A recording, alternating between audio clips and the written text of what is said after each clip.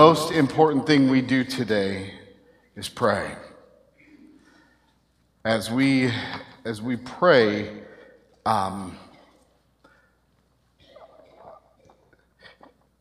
if you are a part of the prayer team here at the church, would you please just lift your hand so people can see who you are?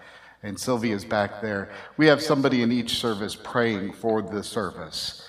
So Sylvia's back there praying for you all through this whole service. Is that cool? That's cool. If you're part of the prayer team, if you would raise your hand so people know who you are. Becky is raising like a good Methodist up to here. If she was, and so is Phyllis, all right?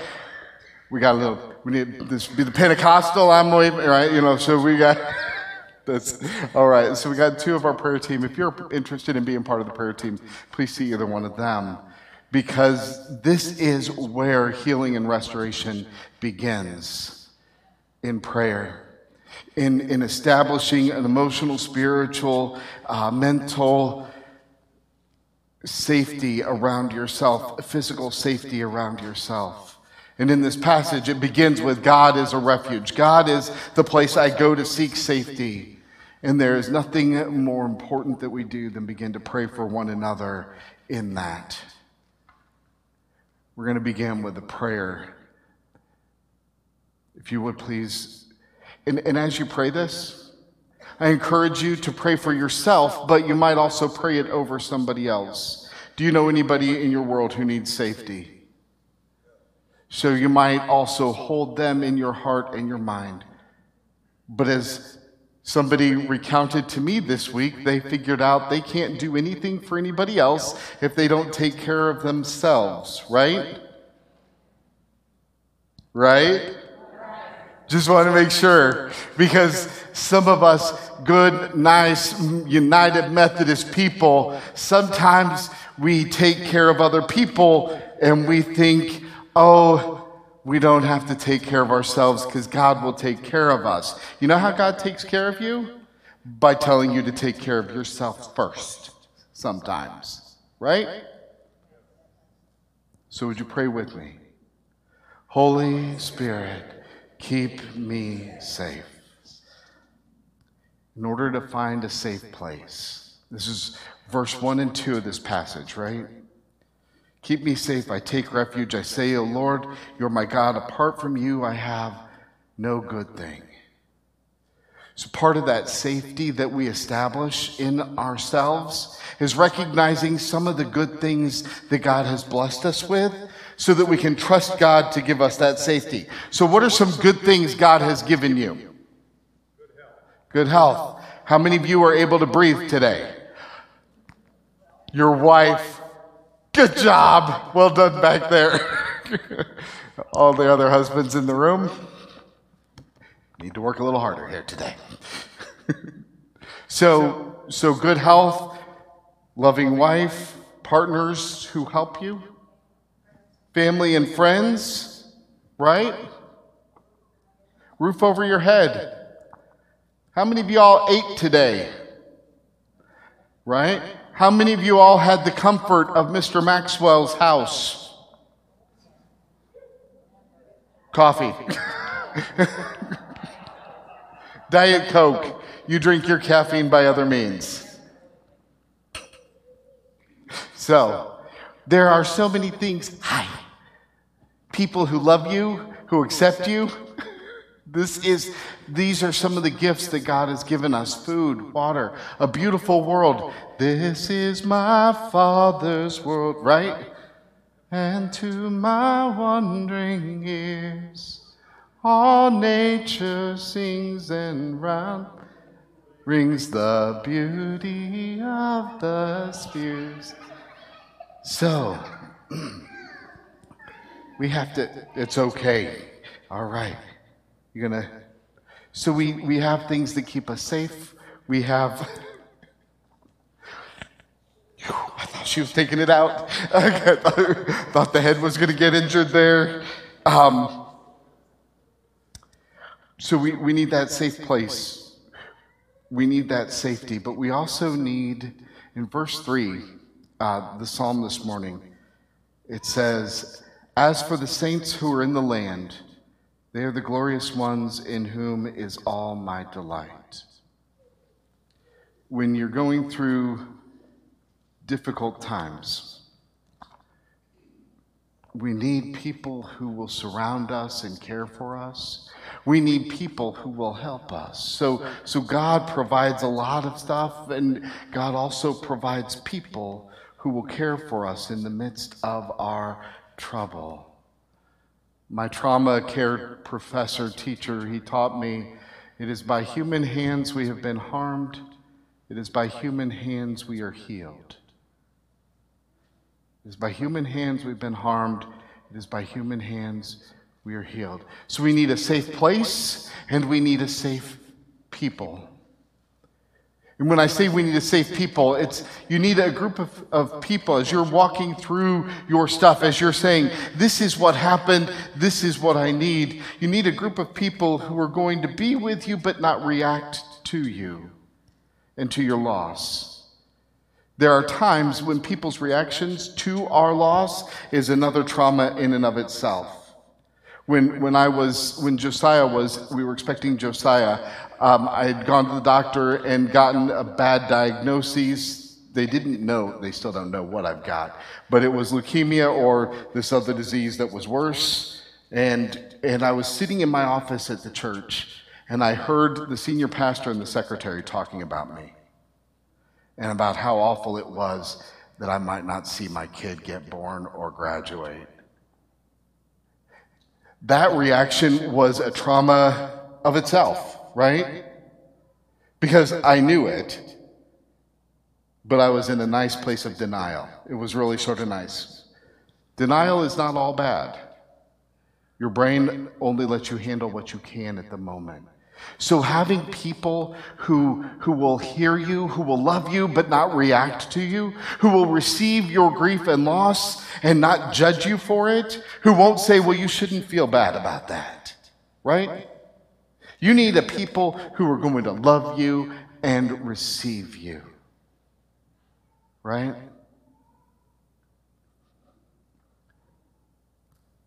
Would you please pray with me? Holy Spirit, keep me safe and draw me to those who would help. So who are those people for you? How many of you all have a family member who is a help and not a hindrance? That's right.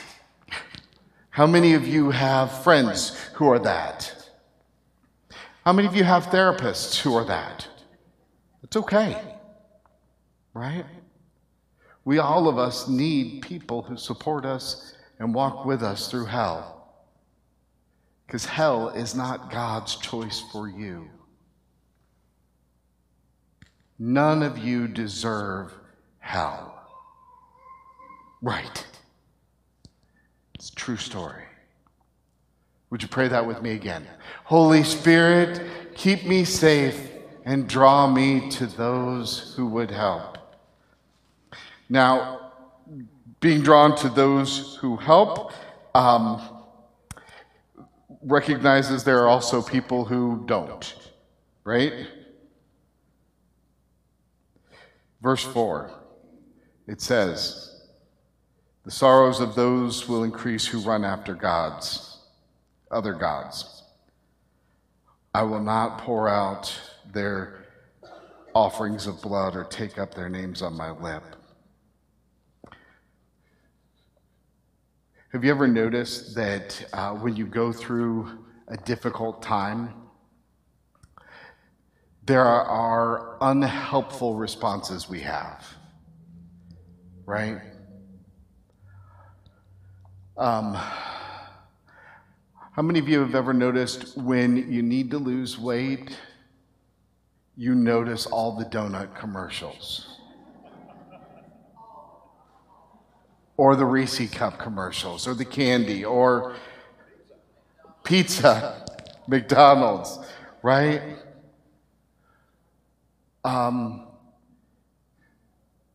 In order for us to be safe, we need to not turn to unhelpful things, right? In America, do you know what the #1 selling medication is? Not Coca-Cola. Actual medication, not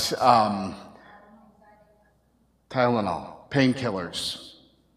Painkillers are the number one selling thing. We avoid dealing with our pain. This is what we do. We are very good at it. Some of us avoid that, dealing with our pain, by just pretending it's not happening, right? We just sort of, I'm going to just put it in the back of my mind or off to the side or in the closet, or I'm going to bury that puppy. You know what happens to all that stuff? If you bury it, it has a way of clawing its way out of the grave, doesn't it? If you put it in a closet, it finds a way, it finds the key, doesn't it? If you put snooze on that alarm keeps going off. Sometimes we medicate it with drugs or alcohol. My favorite way that we Americans medicate our pain is through work.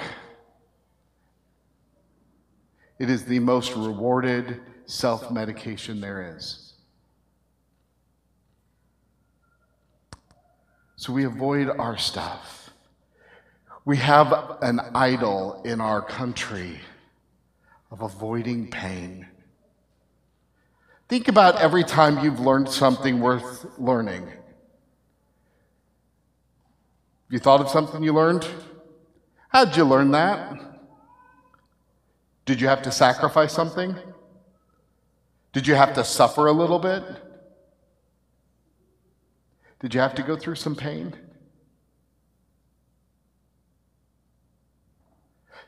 There are things that I learned through my sickness. There are things I learned through struggles with churches that I wouldn't trade for anything. Don't want to go back through that pain, but I wouldn't trade what I learned for anything. However, every time we go through a struggle, is there any coincidence that our rage grew as the pandemic continued? Because we needed to be angry at something, right? Instead of just deal with our own mortality. Anger is one of our favorite things to go to in America, isn't it? We have people who are happy to help. So there's all sorts of different ways we can deal with our sorrow and our loss and our trauma instead of going to God, who is our refuge and our strength. But I plead with you, my people, don't go to those things. They will not help you. They will not help you at the end of the day. They may make you feel better for a little bit, right? I mean, who doesn't like a whole 3 boxes of Thin Mints when the Girl Scouts deliver them, right? Right? I mean, talked with a kid who overate Oreos because he had 3, and I was like, 3 boxes? No, just 3. Oh, amateur, right? Right? It's not going to help you at the end of the day. My hope for you is you are led away from those things that would destroy you. Would you please pray with me? Holy Spirit, keep me safe. Draw me to those who would help and away from destructive powers. I don't know what the destructive power you gravitate to, what destructive power holds you in its gravity pull, whether it's anger or bitterness, whether it's depression, whether it's food, whether it's addiction, whether it's avoidance. I don't know what evil, destructive power holds you, but it will not help you, and God wants you to be free. This chapter goes on, and it says, Lord, you have assigned my portion, my cup. You have made my lot secure. Who's the one who's going to help you? God's going to help you first. God's provided. The boundaries have fallen for me in pleasant places. Go ahead and pull that up. I see you got it on the next slide. Surely I have a delightful inheritance. What's the inheritance God has for you? Eternal life. That's good, but God has an inheritance for you right now. Peace, love, joy, grace, because grace is amazing, right? I believe there's a song about that. Did we sing it? Amazing, right? The inheritance God has for you. Go ahead and go to the next verse. Oh, praise the Lord who counsels me. Every night he instructs me. When you sleep, one of the reasons I pray over my children is I want them to hear God. And sometimes when we sleep, it's the best time to listen because all the distractions are pulled away and our subconscious puts things together. How many of you have dreams about what God wants your life to be? How many of you have dreams for your kids or grandkids or somebody kind of sort of special to you? How many of you have hopes and a vision of a future that is not bleak for them? God gives us counsel, instructs us at night. Go ahead and go to the next verse. I keep my eyes always on the Lord. With him at my right hand, I will not be shaken. As I said earlier, sometimes we want God to end the storm, but God more often calms us, right? We want the earth to stop moving, but it's not gonna. And so we need steady legs in the midst of a rolling tempest, right? I know all of us want some of this stuff to stop, whether it's frustrations with family or jobs or whatever. But the first protection we can ask for is, God, even if it doesn't stop, help me. Help me to walk in it. Help me to find my feet in it. Help me to walk in faith in it. Help me to live in joy in it. Help me to rejoice, because when you dance in hell, hell has no power over you. With him at my right hand, I won't be shaken. You know what happens when God goes with you into hell? Hell's transformed. Hell's not hell anymore. Because hell cannot stand where God is. And you, my people, are stronger than the gates of hell. That's not me, that's Jesus, Matthew chapter 16. How did we run out of time? Oh, we played. Go ahead and skip to the last verse. Verse 11. You make known to me the path of life. You fill me with joy in your presence. Eternal pleasures at your right hand. When you find this safe place, when you find this people who will help you, who will walk with you, who will care for you, when you're able to distance yourself from those things that would destroy you, you find this blessed place through amazing grace that God has for each of us. That we would have life and life to the fullest. We would have joy, and we would know what it is to giggle regardless where we stand. Would you please pray with me? Holy Spirit, keep me safe. Draw me to those who would help me and away from destructive powers. Give me rest, healing, in the fullness of life. We're going to sing here in just a moment, but I want you to hold that. How many of y'all are tired? The last several years have been difficult. It is the one thing, as I was talking with worship committee about what sermon series to do after Easter, I normally like to go into something celebratory. But as I've listened to people over the last year, I hear, I am so tired. I am so tired. I am so tired.